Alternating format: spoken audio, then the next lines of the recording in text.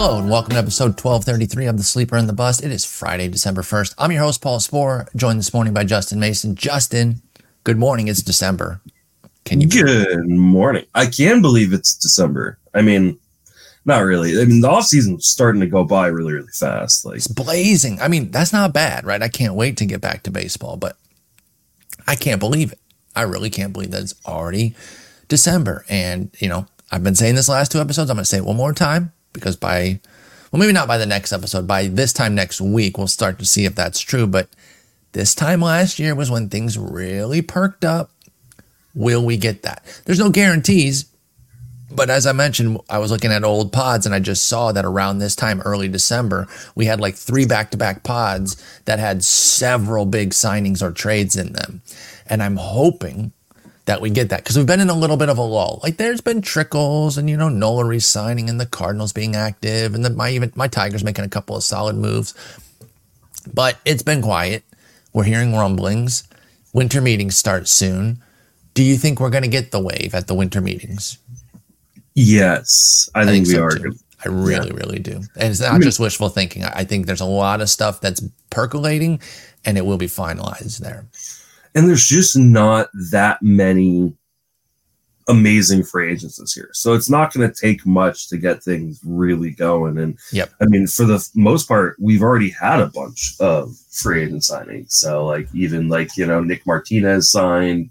He signed with the Reds. I didn't put him on the rundown because when a pitcher goes to the Reds, like, kind of hurts. Yeah. I mean, I like Nick Martinez. For them, yeah.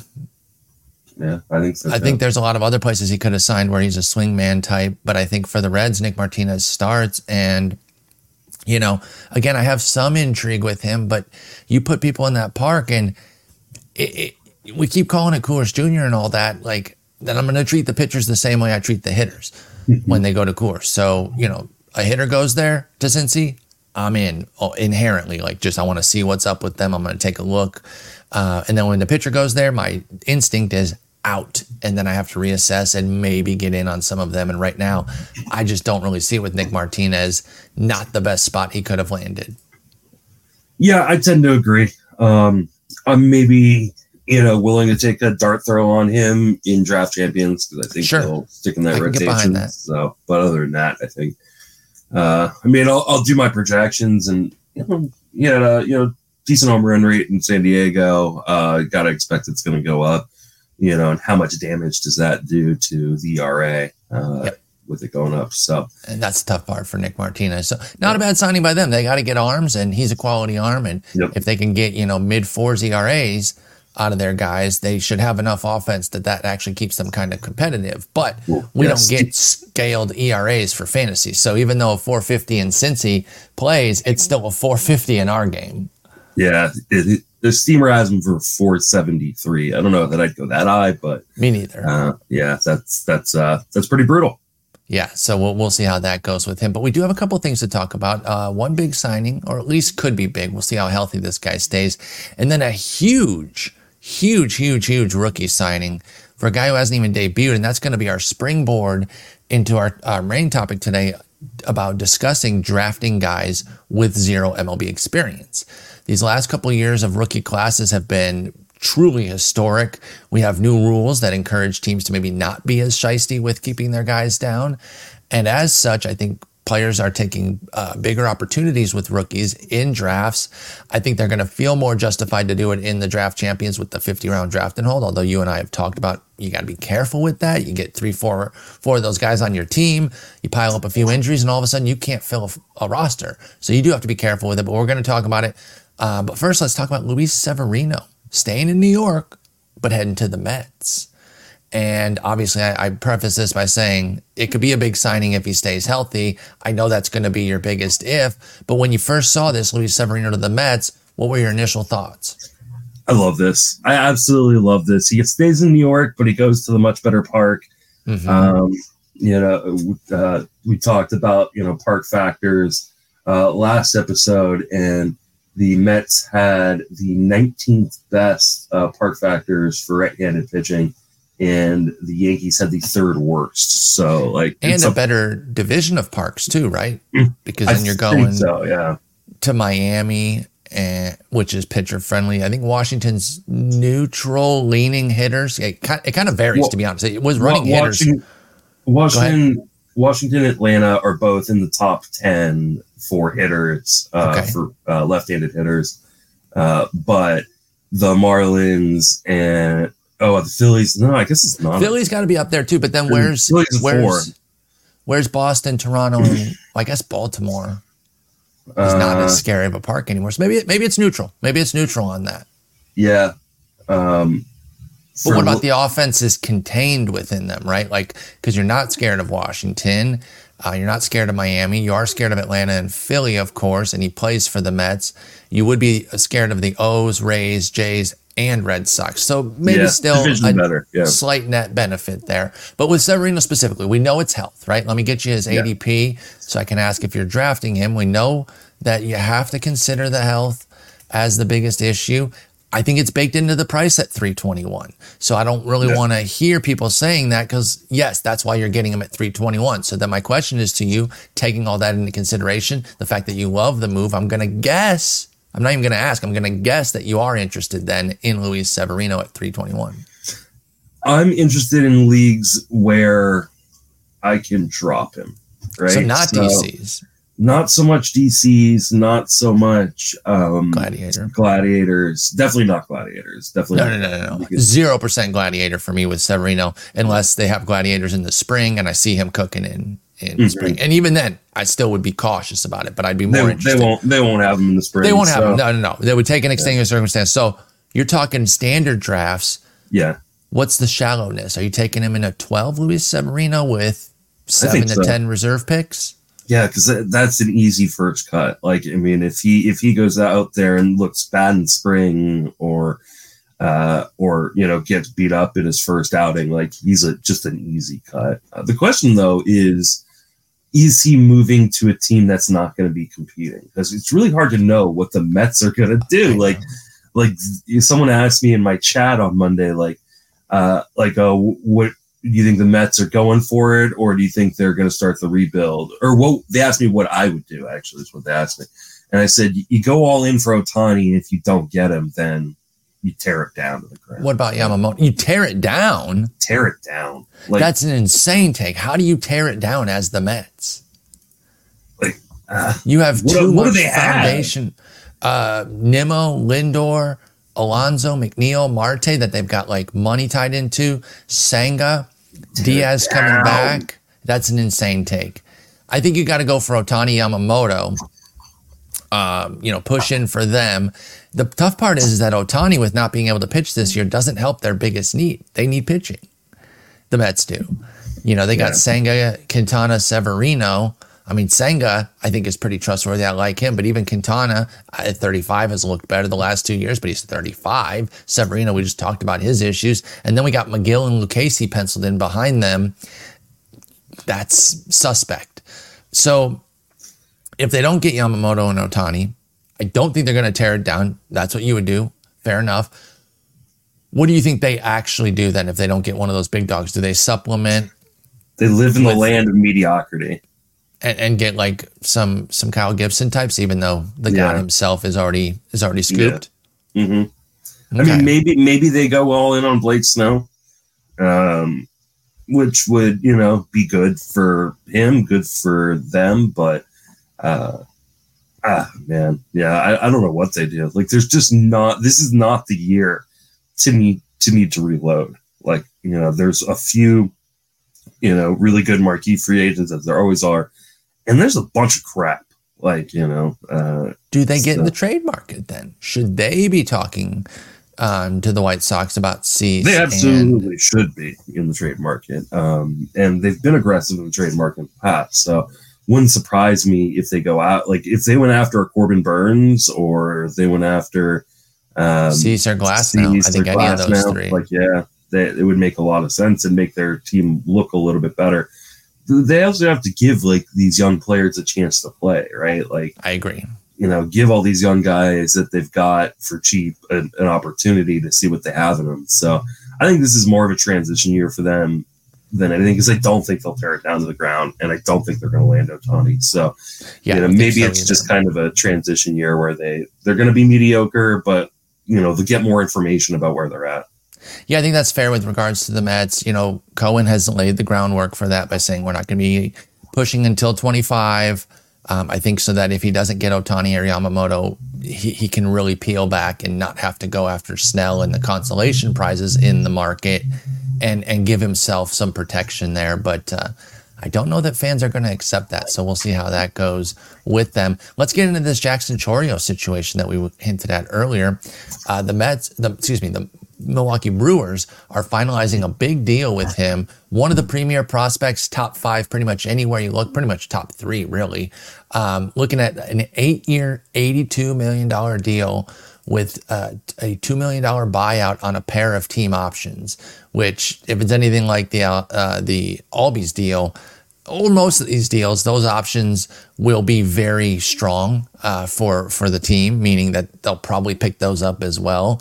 But yeah, I mean, this seems great. These are win-win for me. I never understood the people that are like, no, you got to bet on yourself and try to go for the big hit when you reach free agency. You know how much time it is between now and free agency? You get $82 million right now if you're Jackson Chourio for your family at age 19, with 6 games at AAA. And that way, if your knee explodes tomorrow, your family's set. And then if you are as good as everyone believes that you can be, you're still going to get a 9-figure deal down the line. How's this not a win-win? I love this for the Brewers and for Chourio. What do you think? Yeah, I mean, I agree. I always am in favor of these kind of deals. I know that it means he's going to leave money on the table if he is a star, but ask Scott Kingery and John Singleton and Evan White, like, how they feel about their kind of pre-arb deals. And some of these guys are coming from like some of the poorest nations in the world. I can't remember where Chourio's from, but these guys from Venezuela, not sure his financial status there, but the bottom line is this is life-changing money. Yeah, I mean, if you're Fernando Tatis Jr. and you have a Fernando Tatis Sr., I get not doing this deal because you're okay. But a lot of these guys are like, from middle or extremely low income homes, and like, if I'm a upper middle class, household. If you offered me $80 million, even though I might be able to get $200 million later, like, I would take that $80 million in a heartbeat. Like, I think it's like, crazy. Like, people also have to consider, like, when they're making league min, and now he's making $10 million instead of $750,000. I mean, come on, man. And plus, it gets him to the show sooner, and that's the thing too. Plays him for an organization that would have messed with his service time. I mean, for sure, because they pinch pennies. Yeah. The Brewers, non-tendered Brandon Woodruff, and they're talking about trading away Corbin Burns because they don't want to pay them. Right? Exactly. Now, I still don't think that we're going to see Chourio necessarily break camp because, again, he'll be 20. He has a week at AAA, but it might be quick, and he might break camp. Right? We're seeing these players set new boundaries with things, so you can't follow all the old timelines perfectly. And I'm not even going to be surprised if they're like, you know what, we signed him because we want him to come north with us immediately. Okay, I get it. I've been watching these games. We see these players doing this, so maybe that's the case. But I really, really like this. It's going to affect his draft stock, and again, this takes us into our big topic today of drafting untested rookies. So guys that haven't been in the major leagues at all. We're definitely seeing more of it. We'll start with Chourio. He's not the highest. Then we'll go in order of how they're being picked. But since we're talking Chourio, we should talk about his 211 ADP. Again, that's going to go up.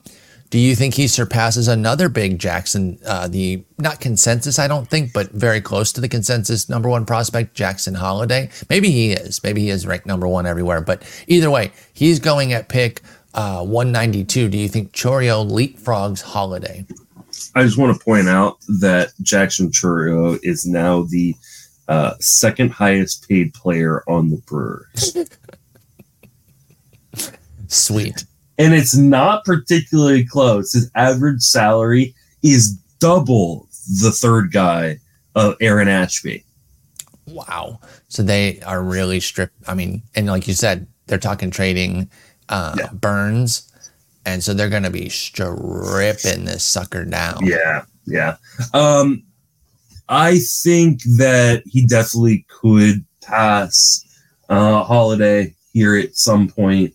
Where did you say Holiday was going? Holiday's 192, Chorio's 211, so it won't take that much. He's gonna pass him for sure. Now, do you think he should? I don't.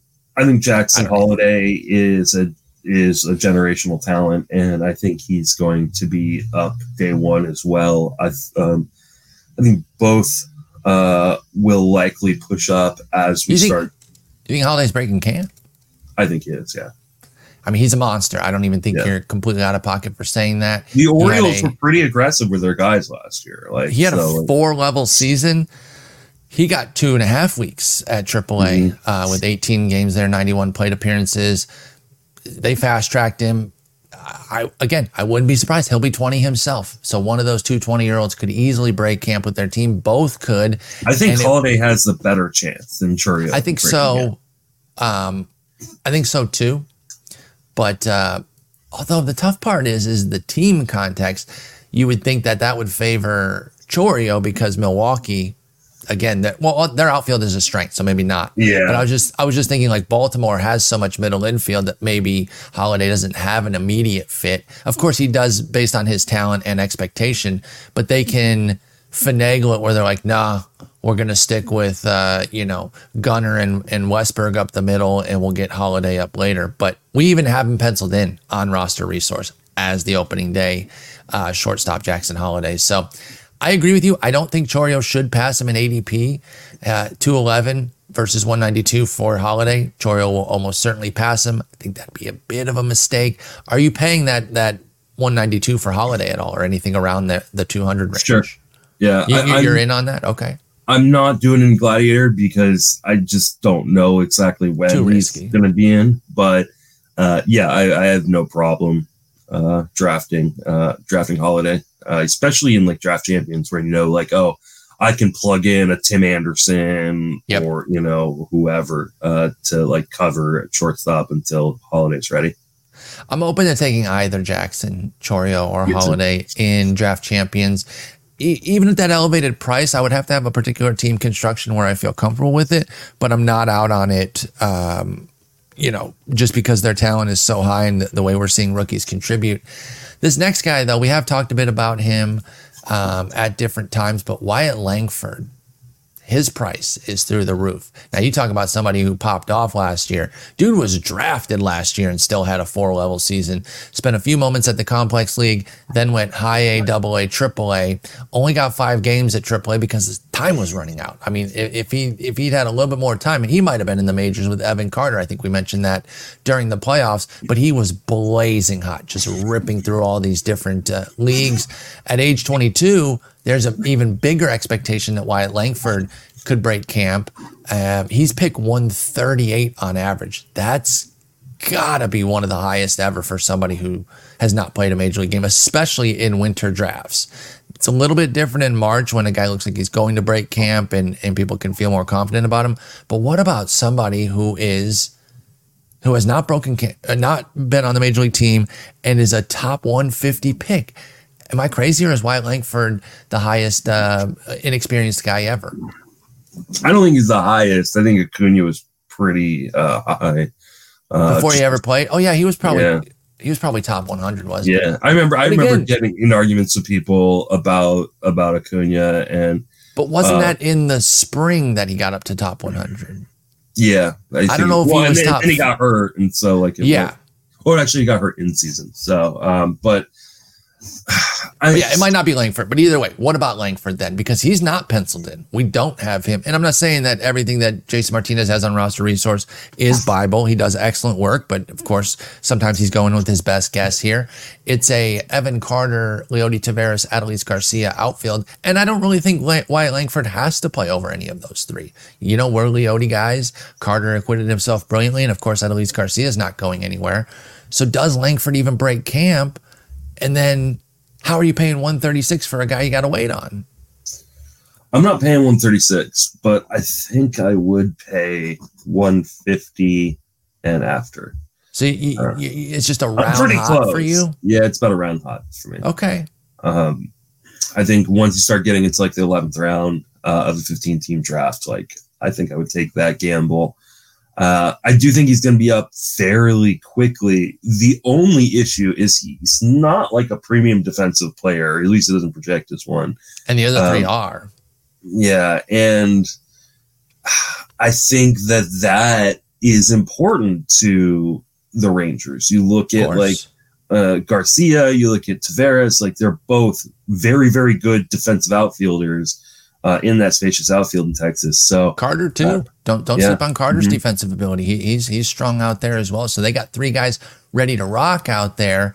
And then do you bring up a rookie like Langford to DH? Yeah. So I'm a little bit more tentative that he's going to break camp with the team. I think he's much more likely to sit down there for at least a month. But he destroyed every level he went to, and it wouldn't take, like, if he's mashing in his first month in AAA, like, and they go, well, what does he have left to prove? We're trying to win another World Series. Like, yeah, like they probably do bring him up, and he could be fantastic.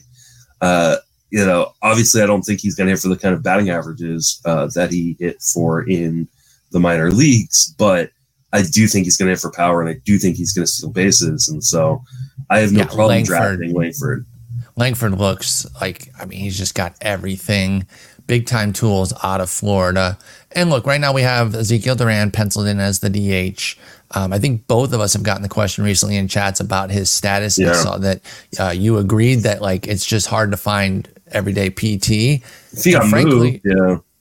What's that? If he got moved somewhere, But on that club, I'm just not sure it's there. And then, while you don't necessarily want a 22-year-old Langford DHing, if he's clubbing the ball in AAA the way we saw him, they're just going to have to, and they'll figure it out. And Adelise can get a day at DH, and Carter can, and Leote can, even if they want to try Langford in center, or Leote can even get some days off. I love Leote, you do too.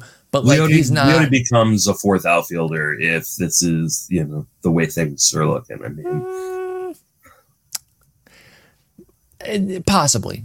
He's such a good defender, man. I don't know. He's a great defender. For him how do you high. Keep? And this is all contingent on, guys staying healthy, right? Mm-hmm. First and foremost, and like Evan Carter actually producing at the level that we saw him producing in Garcia. And Garcia, because I'm still holding firm. Just stop. He's like... No. Okay, jokes aside. If he doesn't hold that walk rate, how are you not concerned? I think he has to hold the walk rate gains. Adelise Garcia went from 6 to 10%.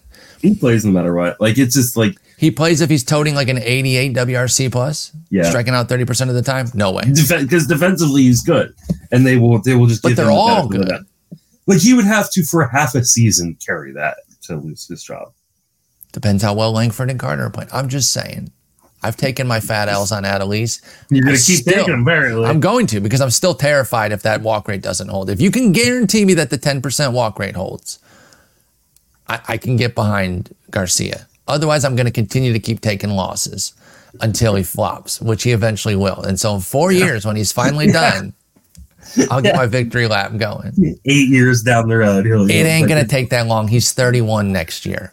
I have never been wrong about Adelise Garcia. No, never. Never.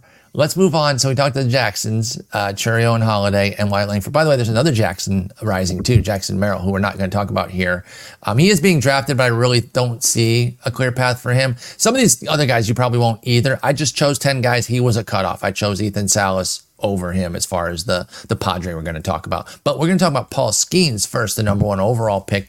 He's going around pick 278. I think that's fair. I don't think that that's too out of pocket for Paul Skeens to take a shot in draft champions, because even if he misses a month, I'll take 4 months for pick 278.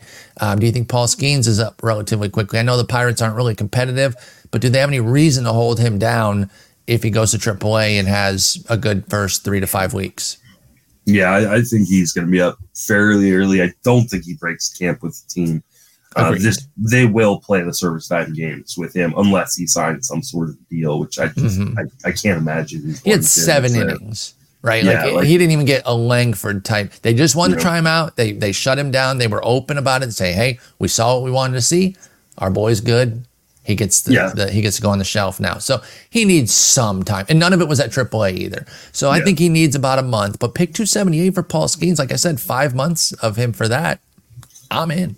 Yeah, I don't have a problem with that either. Again, I want to reiterate with people, like especially if you're in draft champions, do not draft all these guys together. Like, no. Yeah, one. One. Yeah, 1, maybe 2. Maybe 2 if things break for you, and one of them is super late because after Skeens here, every other guy's 500 and later. So if you take one of the 4 early guys and then one of these 6 later guys, I can get behind that. But if you're taking Chourio, Holiday, and Skeens, just Venmo me your money because you're burning it. Yeah, and I'll spend it better. You're going to be in trouble. Yeah, because I mean, one, you're counting on these guys to hit. And the hit rate on prospects is not as great as we always expect it to be. No. And 2, like, you could get hit with a rash of early injuries and all of a sudden you're taking zeros, and those zeros kill you. Absolutely. So I would not take multiple of these guys. And if I were going to take multiple of these guys, I would take 1 hitter and 1 pitcher. Yes. I would not load up on 2 hitters or 2 pitchers, things like that. So completely agree. So let's keep that being moving on. said, I have no problem taking Skeens. I think he's going to be up. I think he's going to be pretty good too. I mean, he's the cheapest of the 4, and thus my favorite. Even though he's the pitcher, I know pitchers are scary, but I love Paul Skeens. Paul S. Of course, I have to draft him obviously, automatically. Makes sense. Yeah. Let's talk about his former teammate in college, Dylan Cruz, who's going, 250 picks after him, 507. Like, I get it, he's in Washington, but like we said, Skeens is in Pittsburgh, so neither's on a competitive team, and I do believe that Cruz himself, isn't likely to break camp unless he comes out with a big deal. But he was just fine. Like, he was great in A-ball, struggled a little bit in AA with his small sample, 20 games, 85 plate appearances. I'm not saying that. I'm just saying we've been so, praiseworthy of everyone that dominated in their tiny samples that we do have to note that it didn't go as well in AA. I don't really care about that.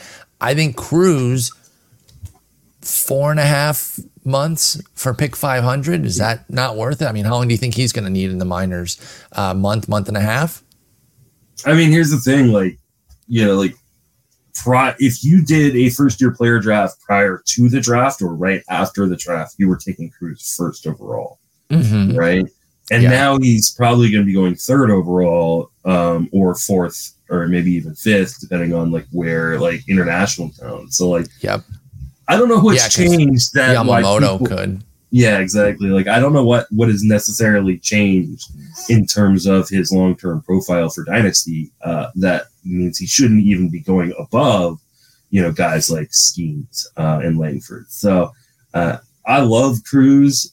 For this year, I don't know that he's up before June or July at the earliest. So I don't think that's impossible. I don't think it's impossible. You're wrong on that. No, I'm saying what you're saying. I don't think that's out of pocket at all.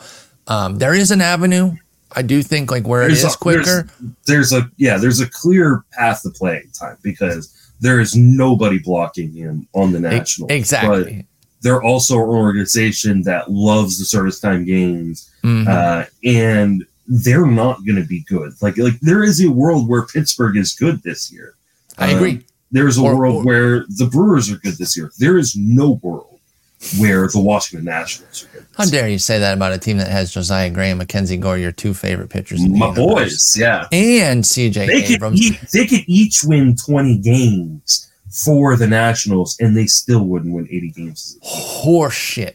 If they both won 20 games, then this team... There's no way they're going to get double Steve Carlton's where they win 40 games with 2 guys and then they win 65 on the year. No way, because the offense still needs to support them. Hot takes for breakfast. Hot takes for breakfast. By the way, are the Nats not your favorite team? I mentioned Gore and Gray, C.J. Abrams, Luis Garcia, Carter Kieboom. You're a big Nats guy. They're all my boys. Yeah. Mm-hmm. So we should really take your opinions of them pretty seriously because you're very dialed in on what they got going on. I agree. They're not going to be very good. They could keep him down for a while, but at pick 507, even if you only got 4 months, if he's out down there for 2 months, obviously, again, you need some good luck with your health and everything so that you're not burning that spot when you can't put anybody in. But you can probably afford to have Cruz parked for 2 months, get him for the summer, and be worth pick 507. Are you drafting him down there? Probably not. Okay. Just too long potential out? And there's a chance like he's just not out this year at all. So like I just he'd have to fall on his face, wouldn't he? Probably. 22 years old at AA? I think he'd have to die. You have to die. I mean, it's the Nationals. Like, I just don't trust the organization at all. Like, so I don't want him to die. By the way, that was not an advocation for that. I'm just saying, I think something pretty bad would have to happen. You're right that like they're a team that definitely does stuff like that, but I just think like if he's up in mid-August, think about like just by getting a part-time player, like how much more production you're gonna have gotten over the course of the year. Like it just. To me, like there's just, I mean, I guess if you haven't taken any of those guys and you've, already, and you are, you've been very, very safe about your projections in terms of your at bats and innings pitched and things like that, then yeah, you take the gamble. And if he never comes up, he never comes up. But, I hate taking a guy like that. And then in July, you don't have a fifth outfielder to play. I know. And listen, I appreciate that we preach that and make sure people don't make mistakes by piling up too many guys that can't play for them. We've both been in situations where we didn't even necessarily do that, but then the injuries took over and all of a sudden we're looking up on May 1st and we're like, I don't have a corner right now. Mm-hmm. So I get it. But you can have a gamble or two with pick 500. Absolutely. I think one of these guys, and Cruz isn't going to be yours. That's fair. Maybe. You know what? I'm going to switch the order here, even though the numerical order is a little different. Because we're talking Washington, let's move James Wood above Colson Montgomery for a second. They're one pick apart, 545 and 544 respectively. But my guess is if you don't like Cruz, you probably don't like Wood, although they were both been at AA. What do you think about James Wood coming off a nice 2-level season at high in AA, where he cooked at both? He'll be 21 next year. He's a power speed guy. I think power first. A lot of swing and miss in his game, but the dude, I mean, he's a force too. 6'6", 250, absolute hoss. What do you think of James Wood? Any interest for him this year? I kind of feel the same way. I think Wood has a chance to get up a little bit sooner than Cruz, but the strikeouts are concerning. This wasn't a guy that we expected to necessarily strike out at a 30% clip. He struck out a 33% clip in AA. So it's a big jump up in swinging strike rate too. I might add 15%, easily a high of any level except for his complex league at 18 when it was a 25% swinging strike rate, which he was 18 and it was his first taste of pro. So James Wood, swing and miss is there. At least he takes the walks that counterbalance. He does have the power and speed, but he could be one of those volatile profiles that takes some time. Yeah, and I mean, I still, for Dynasty, I still love all these guys, right? Yes. Just because we're talking this year specifically. Yeah, just because I wouldn't take them in a Draft Champions League doesn't mean I wouldn't, love to have them on my Dynasty League teams. And I do have a lot of James Wood on Dynasty League teams, but I think for 2024, I just think, strikeout rate like that, and being on an organization like the Nationals who don't care if they're good or not at this point. So I'm probably just going to pass and hope that I get to see it at some point for my Dynasty League teams and not worry about it for my redraft ones. That would be fun to get to see James Wood up at some point in the summer. Pretty much not taking James Wood in redraft here in these draft champions. But I think I would take Cruz in the 400s even. I just want to be clear that I'm a good bit higher on Cruz than Wood for this year, because I agree with your original point with Cruz. Like, he was the number one guy, unquestioned. I understand why some people might have like if you take Skeens, I'm not cutting on you. You take Yamamoto, that's a totally different thing. I totally get that because he's supposed to come over and be an ace. But if you're talking about just the draftees last year, if you take Langford, I get that. But this notion that Langford has unquestionably passed Cruz because of what he did in that small sample, that's what I just don't agree with. Mm-hmm. And so I still really, really love Cruz. I know there was rumors, and I love Max Clark. I'm excited about what the Tigers got, but there were rumors that one of the LSU guys was going to fall to 3, and I was desperately praying. I would have taken Skeens or Cruz for my Tigers all day long. So I love both those guys. I would really go for Cruz this year, not so much James Wood. Colson Montgomery, got to see him at the Fall League. He's a White Sox, for those that don't know. Your boy Paul DeJong, didn't put him on the rundown, didn't think we really needed to do a Paul DeJong breakdown, but he did sign over there.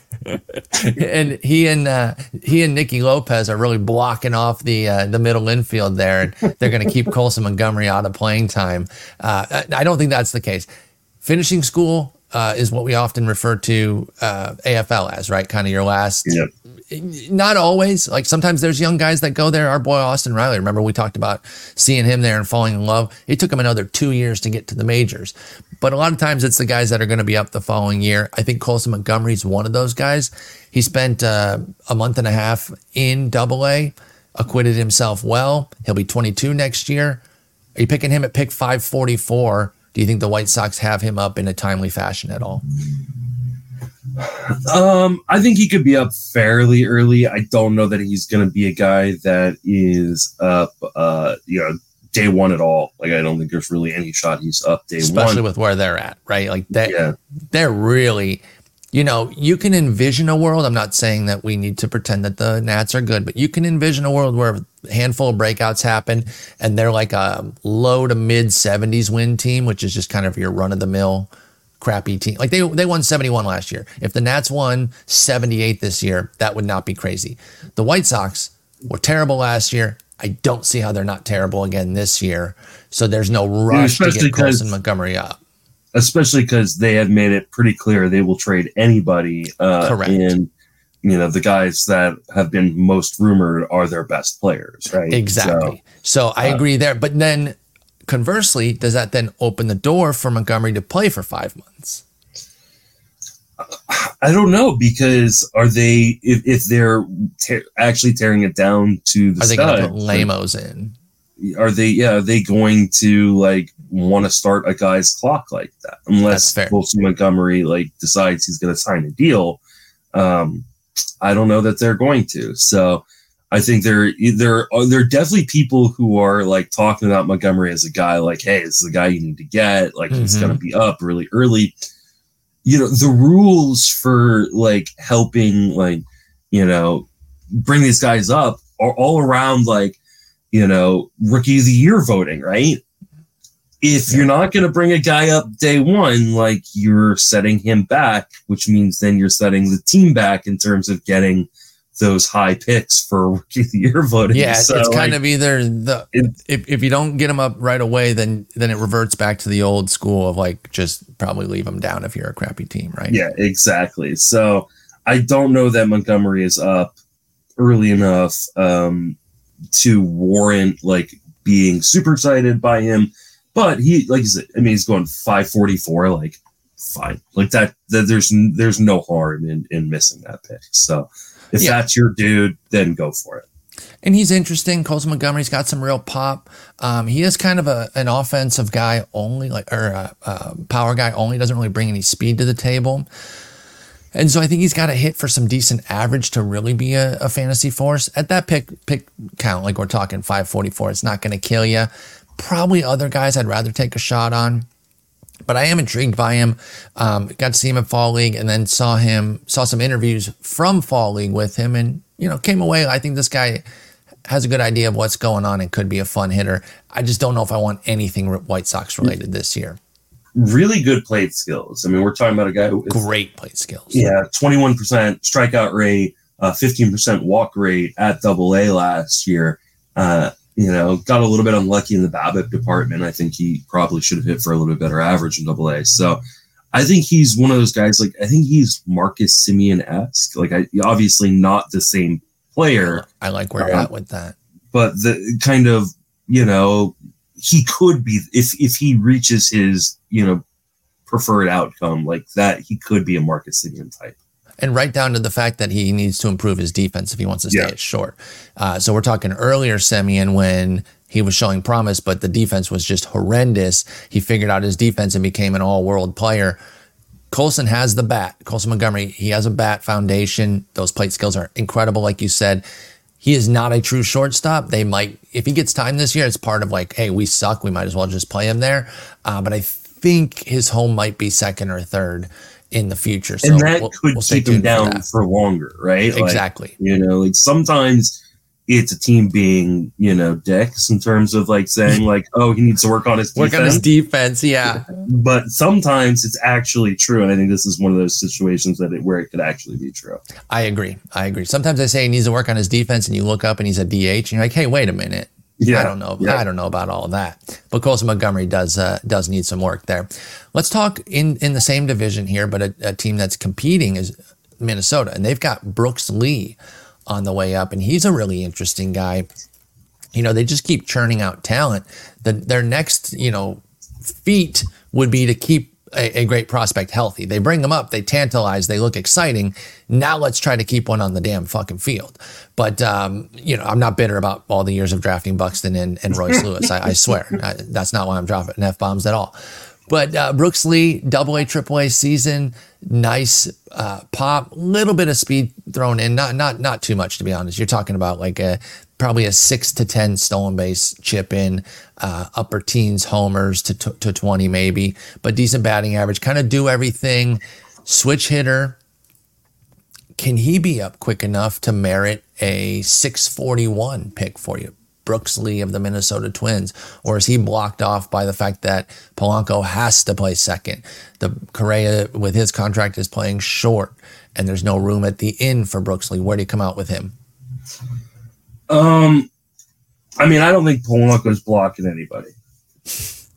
I don't at this point. Like, he was a great player. Him? Sure, why not? Like, and this is also reliant on like all those guys in the infield and the outfield, I guess, staying healthy, which none of them can do. So, like, Brooks Lee is one of those guys where, like, at first I was like, no, there's no way I'm drafting Brooks Lee. I actually kind of would, because I think there is a pretty good chance. He had 168 plate appearances at AAA. He didn't hit particularly well, but he hit for some power. He showed really, really good plate skills with a 17% strikeout rate, 9% walk rate. The question is, can he play enough defensive positions? Because like, he's not going to play shortstop as long as Correa is healthy. So is he versatile enough defensively where he could play second base, play third base? Played a bit of third last year. So that seems to be the avenue that they're looking at. Of course, that's Royce Lewis's spot, but that goes back to your original point about, can Royce stay healthy? I love Royce, but can he stay healthy? And if they stick with the Buxton DH thing, do they put Royce in center? Yeah. And then to get Brooks Lee at third as a way to get him, to get Lee in the lineup. So I think at pick 6 something, I'm in on him. 641 with the health of Minnesota's players. I think Brooks Lee, for his skills, of course, too, not just because they can't keep anybody healthy, but also because he's a quality prospect with some promising skills.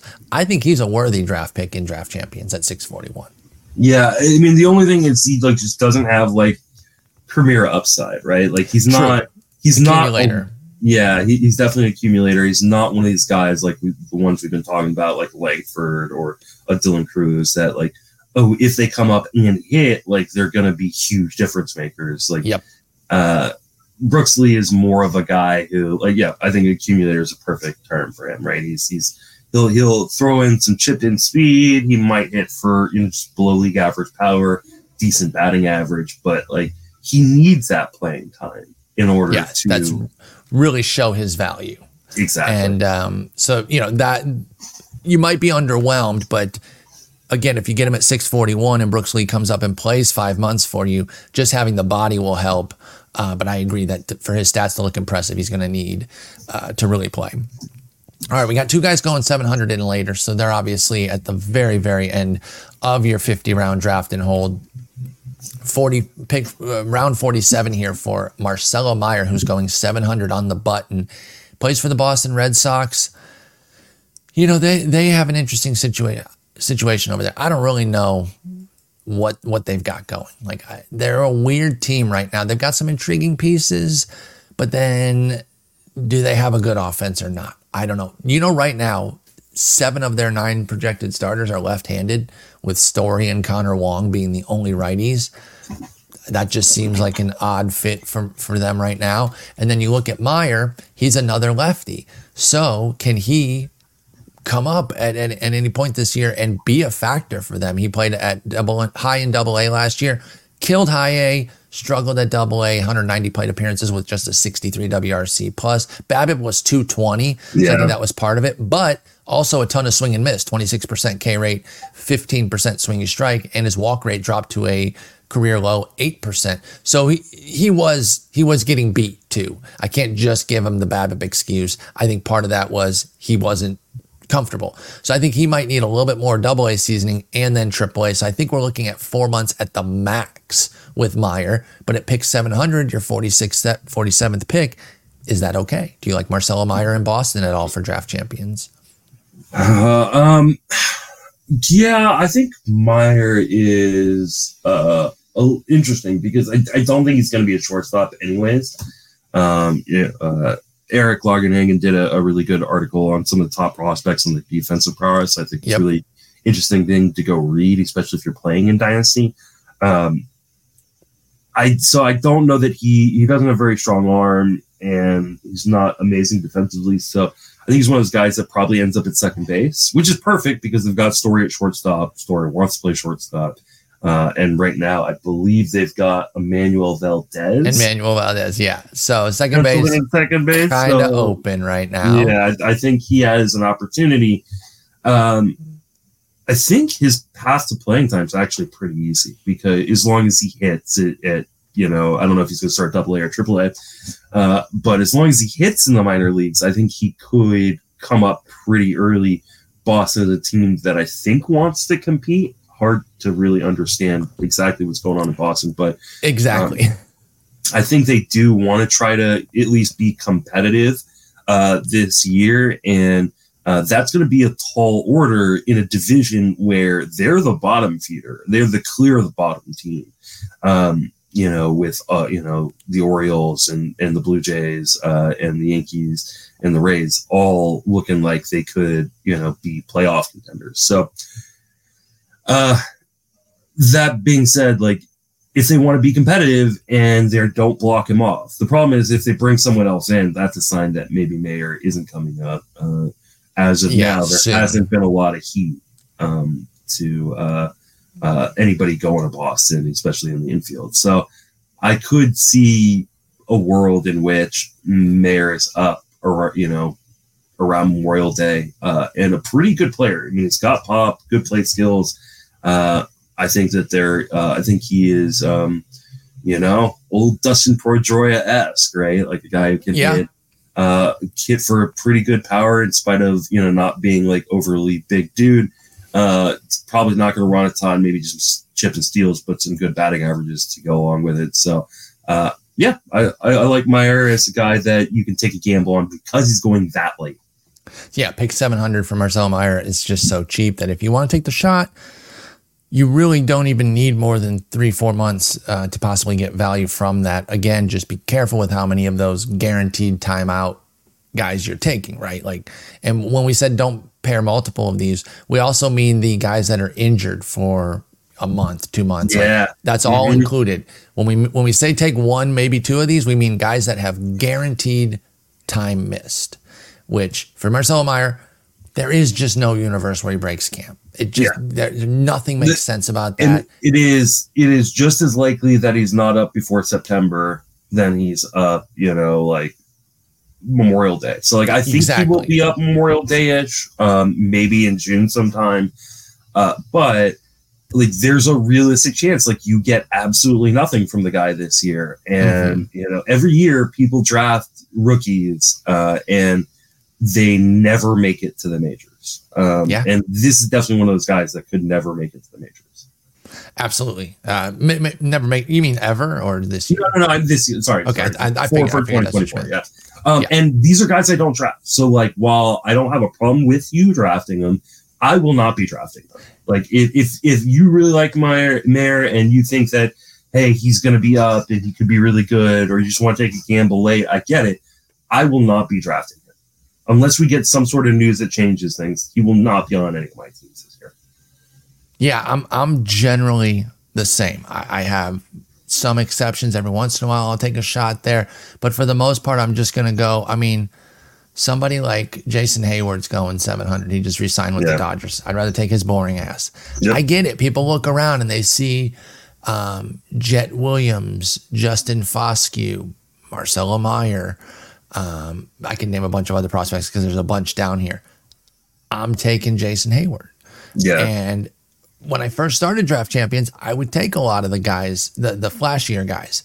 I've learned that oftentimes it's better to take the guy who's in the majors, who should at least get like 300 plate appearances. Like just that alone has more value than taking a shot. I learned my lesson a few years ago where like on May 15th, I was starting like Eric Sogard, at shortstop. It just takes something like that once for you to really snap into, okay. Especially when you're drafting infielders, right? And Mayer's an infielder. Typically what you're doing is you're drafting 3 guys per position. Mm-hmm. That means it only takes 2 injuries. Yeah.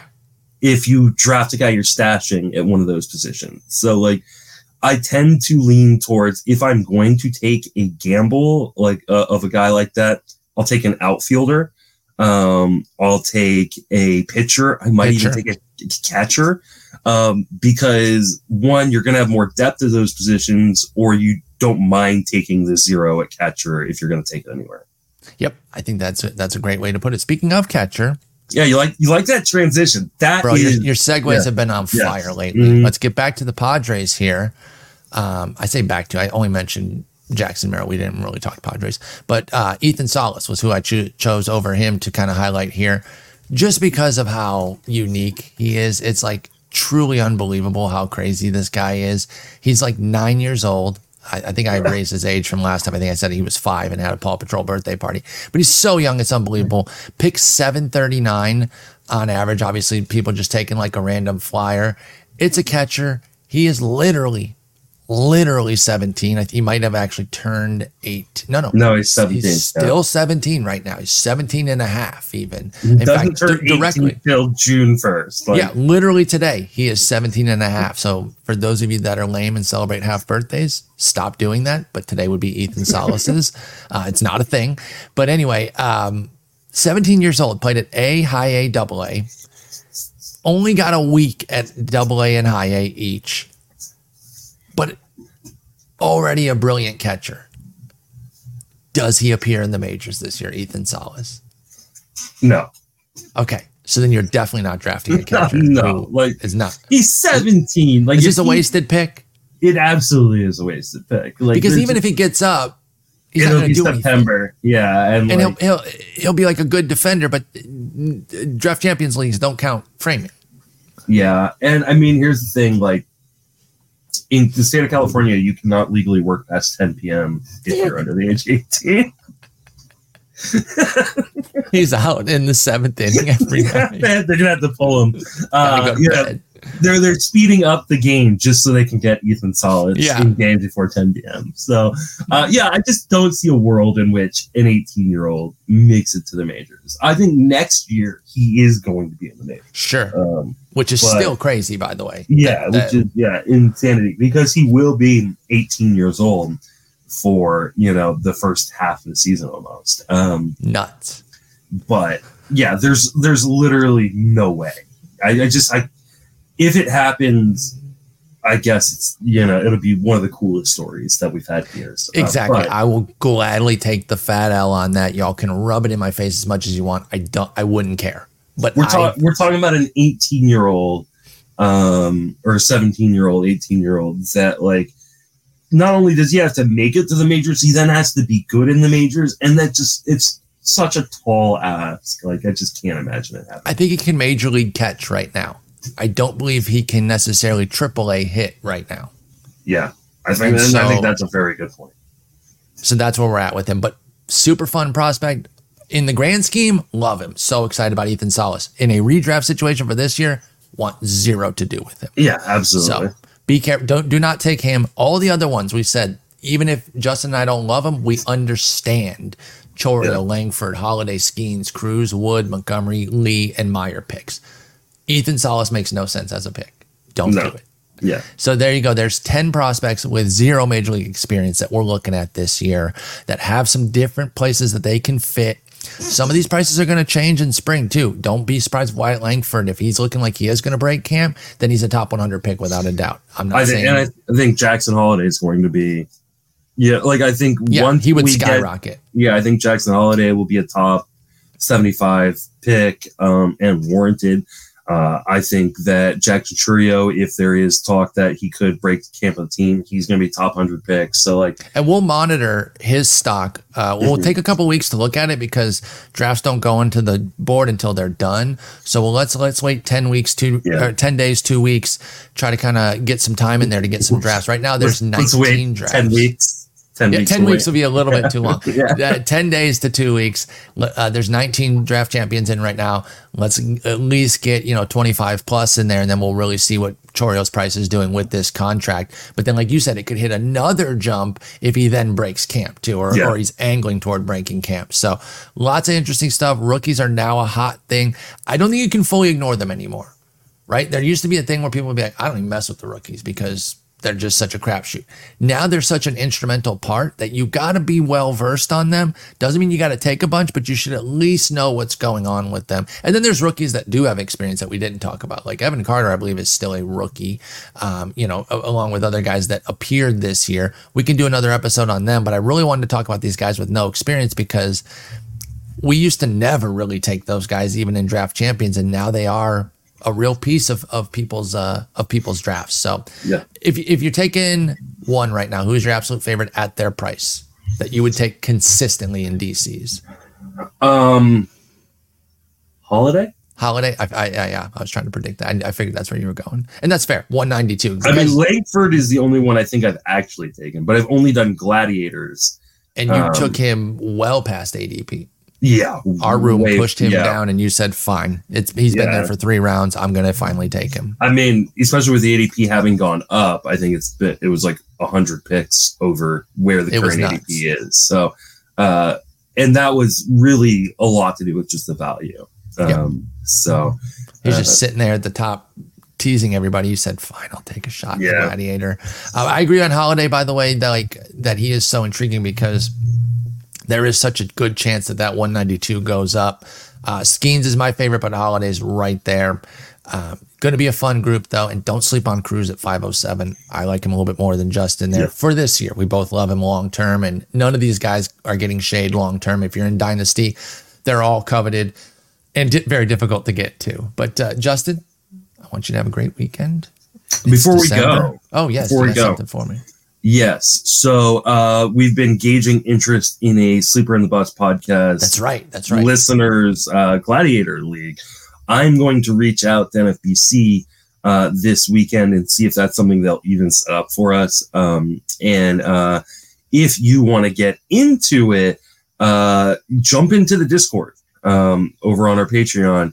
I think it's a $4.20 tier because we're children.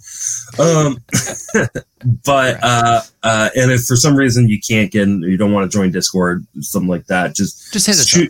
Give me a DM on Twitter at Justin Mason FWFB or Paul at Score, and we'll try to see if we can get you the link once it becomes active. Right now, we've already had I think 12 people, say they want in, so there's not going to be a ton of spots. We could do a second one if there are a bunch of people who are part of the Discord that want to jump in. So we're going to be getting that going. I say Justin's the planner. Go ahead, finish. I'm sorry. And that's obviously contingent on NFBC being willing to set one up for us. I don't know that they will because it's an overall contest. Though I guess we could always ask them just set up individual leagues that aren't part of the overall.